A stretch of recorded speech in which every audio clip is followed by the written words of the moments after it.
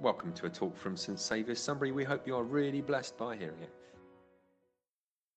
It is a joy to have you as part of our church here at St Saviour's, and a joy to be able to call you a brother in Christ this morning. Thank you so much. He's got me weeping already. So we've heard the story of Bartimaeus.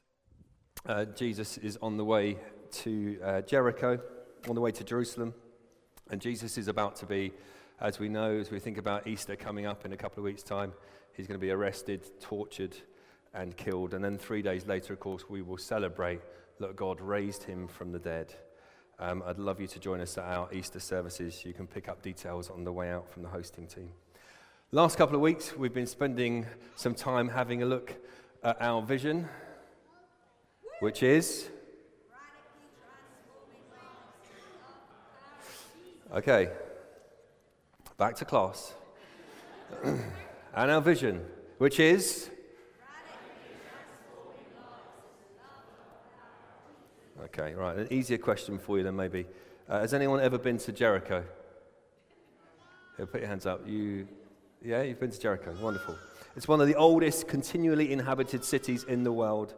It's located near the River Jordan, flows into the Dead Sea. It's an absolute oasis in the desert.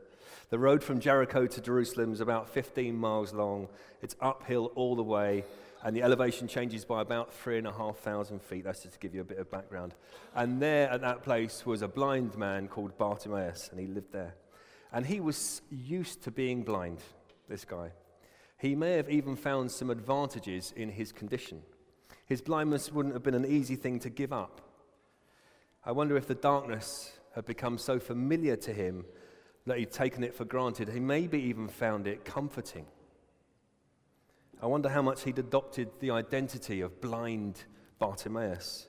I wonder how much his blindness had actually become part of his identity, who he was. Had he gotten so used to that way of life? Did he really want to give it up? And yet we know from the story, don't we, that one day after meeting Jesus, he gave it up.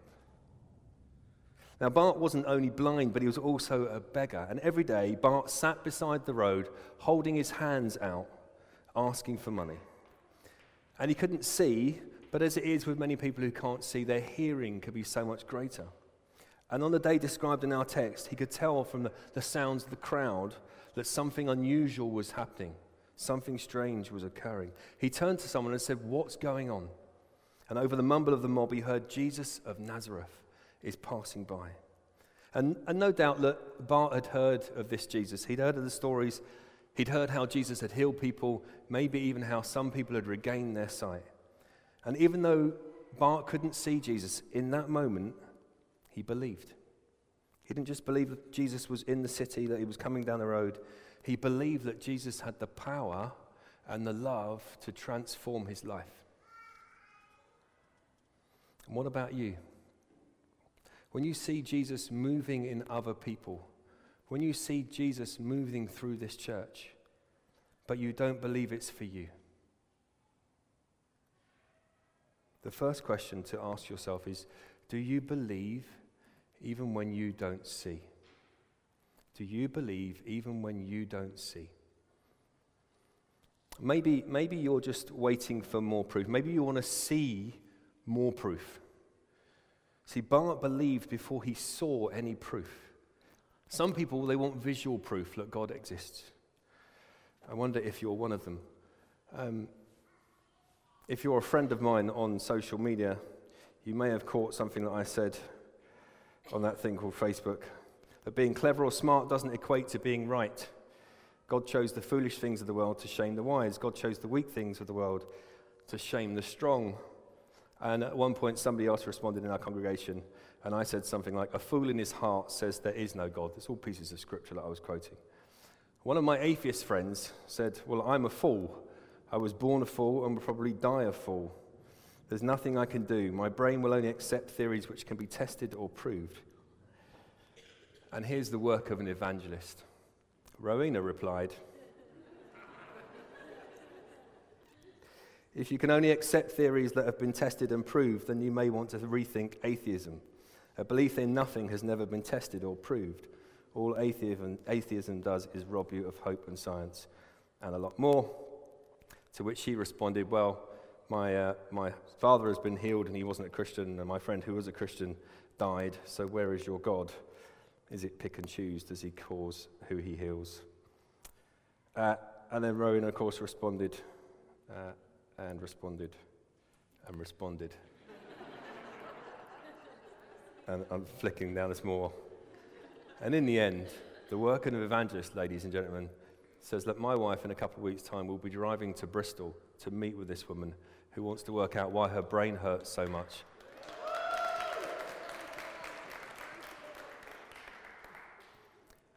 Because she's looking for proof. She wants to know that God exists. Now, what if I could prove to you that God exists? What if I could give you visual proof? If I said, God, would you just lift off the roof of this building, spin it round 3 times, and then drop it back down into place? And God, whilst you're at it, if you could just build us that extension, sort out the kitchen and the toilets. But before you think I've gone doolally, imagine for a moment God did that. I suspect every skeptic in here and out there would believe in God. And then they would show up next week. And then we would have a real parking problem, right? But to believe in God because you saw something, that is not faith. To believe in God because you saw is not faith. Because we Christians walk by faith, not by sight. You'll also find that in the scriptures, 2 Corinthians 5:7. We walk by faith, not by sight. Where are you wanting God to move in your life that you can see with your physical eyes? Challenge you this morning. Does that need to change? Or are you looking in the right places, or maybe the wrong places? Just out of interest, how many of you have actually seen Jesus? Mind putting your hand up? Have seen Jesus. Okay, thank you. Just a couple of us. That means there's a lot of us walking by faith in this room right now. Be encouraged. Join us. It promises to be an adventure. If you look at your text, if you want to open up your Bibles, you'll find it on page 1015 of the Church Bibles. We're in Mark chapter 10, 46 to 52. See, when Bart cries out to Jesus, the people surrounding him didn't say, "Oh, good for you, Bart. Jesus can help you. Call him even louder." No, what the people around him say is, "Shut up, Bart. Stop shouting at Jesus. What are you doing?" See, you'll find that when you are bold enough to cry out to Jesus, not everyone is going to be excited for you. Your mum, your dad, your brother, your aunt, your uncle, people in your family. We have discussions all the time in my family about how important Jesus is and how not important it is for them. People will try and hinder you like they did Bart. And I want to encourage you to resist them. Don't let them intimidate you into silence. When Bart was told to be silenced, he wouldn't. In verse 48, in fact, the word shouted all the more is the word crazen. And you guess what word we get from that, right? We get the word crazy from it. And he shouted, "Ah! Jesus, Son of David, help me!" See, I think we've gotten too dignified to shout. And I just want to remind you that we don't do dignity in this church.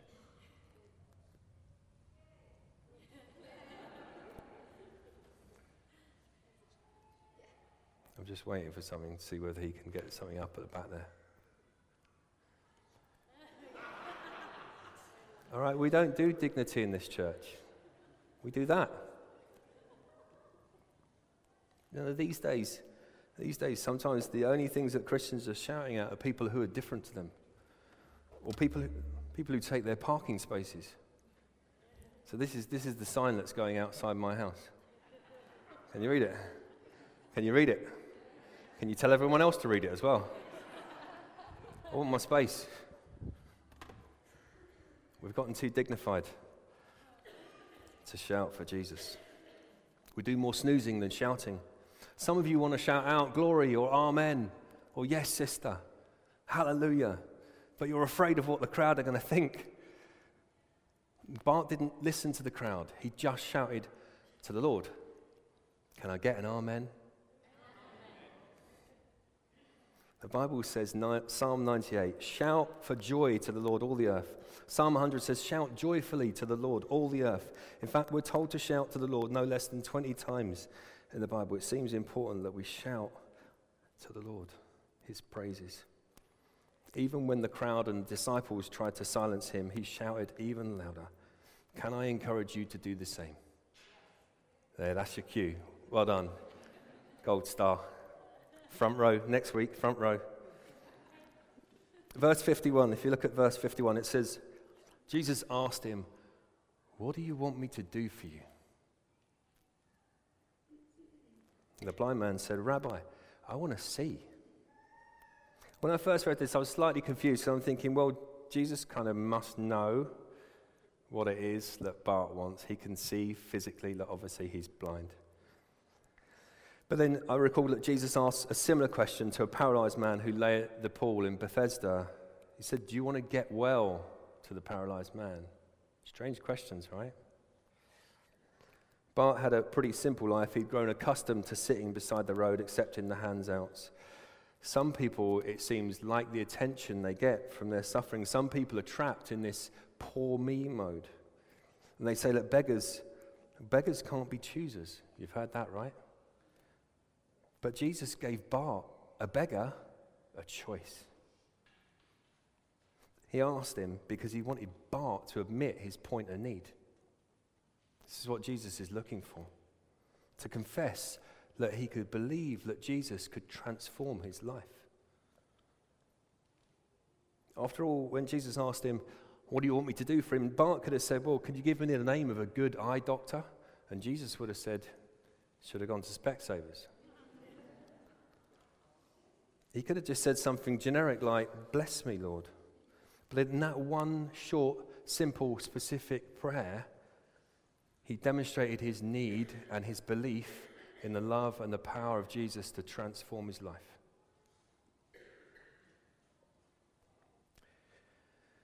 One thing Jesus does is stand before you today and say, what do you want me to do for you? What's your prayer? What's your short, simple, specific prayer? Hold it now, and at the end we're going to get a chance to respond. I don't think you can pray specifically until you identify your point of need either. Until you're willing to admit your point of need. God can't help you until you say, Lord, I'm addicted to fill in the blanks. Alcohol, pornography, drugs, the internet, shopping, you fill it in. Lord, I've got a problem with my anger, with my bitterness, with my jealousy, with my hatred, with my hard heart. And I want to be changed. I want to be transformed. And we are seeing incredible stuff. If I go over here, is it going to hum?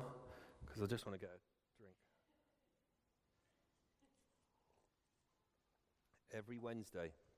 Every Wednesday, our community recovery group meets in here. And we are seeing Jesus transforming lives. It is wonderful to behold. Amen. Amen. You see, it matters to Jesus what we want. It matters to Jesus what we want. That's a powerful question. What do you want me to do for you? And it goes deep, goes skin deep. The Greek word, for those of you that are interested, and one of my old lecturers from Bible college is in here today, so I just dropped that in. So I did learn something. The Greek word is zeteo, which means to seek. So the question is not one of those dismissive, what are you after? It's not one of those confused, why are you following me? It is this deep question of what are you seeking? What are you seeking? The question isn't simply an inquiry either, but it's an offer. gift and offer to you today. What do you seek? And Bart answers, Rabbi, I want to see. What do you seek? What do you want Jesus to do for you? Bart chose sight over blindness. He chose to be healed, and in the next instant he could see. Blind no more, and he followed Jesus. Each and every day we have an opportunity to lose our blindness, especially today, gathered here in this place. An opportunity to accept the grace of God that will allow us to see the world with open eyes, to see the worth of every individual that we meet, the ones that we're sitting next to right now, the beauty of this earth, the wonder of the snow, seeing everything through the Creator's eyes. You know, and if I would just challenge you, if you're not seeing individuals and situations differently with loving eyes, then I'd question whether you're actually following Jesus. You know, we need to open our eyes, receive God's love, and see with his eyes. Jesus gave Bart a new purpose for living. When Jesus called him, the Bible says he cast aside his cloak, jumped to his feet. The beggar's cloak would have had these pockets on the inside so the beggar could hide the food and the money that was given to him, so it would appear that he had nothing. The beggar's cloak was his security blanket. It was his identity. And what Rose said last week about your identity, do you know your identity this morning? We're singing songs about being a child of God, about it being well with your soul. Do you know that as your primary identity? If you don't, we would love to pray with you after the service. Bart tossed away his past, threw his cloak, and he ran. He ran to Jesus. The only thing he brought to Jesus was his need. Some of you will know an old song, a line that says, "Nothing in my hand I bring, only to the cross I cling." So another question for you today. What's your security blanket? What's the thing you don't want to give up? Are you ready to admit your need so that your faith can make a difference? Imagine yourself just for a moment as the blind man. We all have something, not necessarily a physical ailment, something that we know is getting in the way of our relationship with Jesus. Something that is stopping us from being the people that God created us to be, the identity that he's calling us into. Call out to him. Call out to him. And when he summons you, go for it. When he asks, what do you want me to do for you? Go for it. Ask for salvation. Ask for freedom. Ask for forgiveness. And it's yours. In that moment, you become a child of God, forever free. You will have beaten death and sin in that one moment because he did it for you. Very, very often when Jesus asks that question, it's okay if you're not a Christian in here this morning, if you're an atheist, it's absolutely fine. You might have absolutely no idea what the answer is. But I do want to just urge you that at least it should be, do you know what, Jesus, I want to hang out with you. I want to get to know you. I want to find out who you are.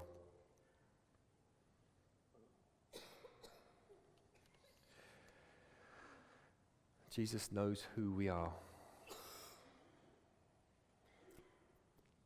He knows, even more importantly, who it is that you're becoming. A glorious creation that he is perfecting. Should that put a smile on your face? You know, he has a vested interest in seeing you flourish. He has a vested interest in seeing us flourish. He has a vested interest in seeing lives being radically transformed in his love and in his power. Can I get an amen? Amen. Amen. For more information, please go to www.stsavioursunbury.org.uk.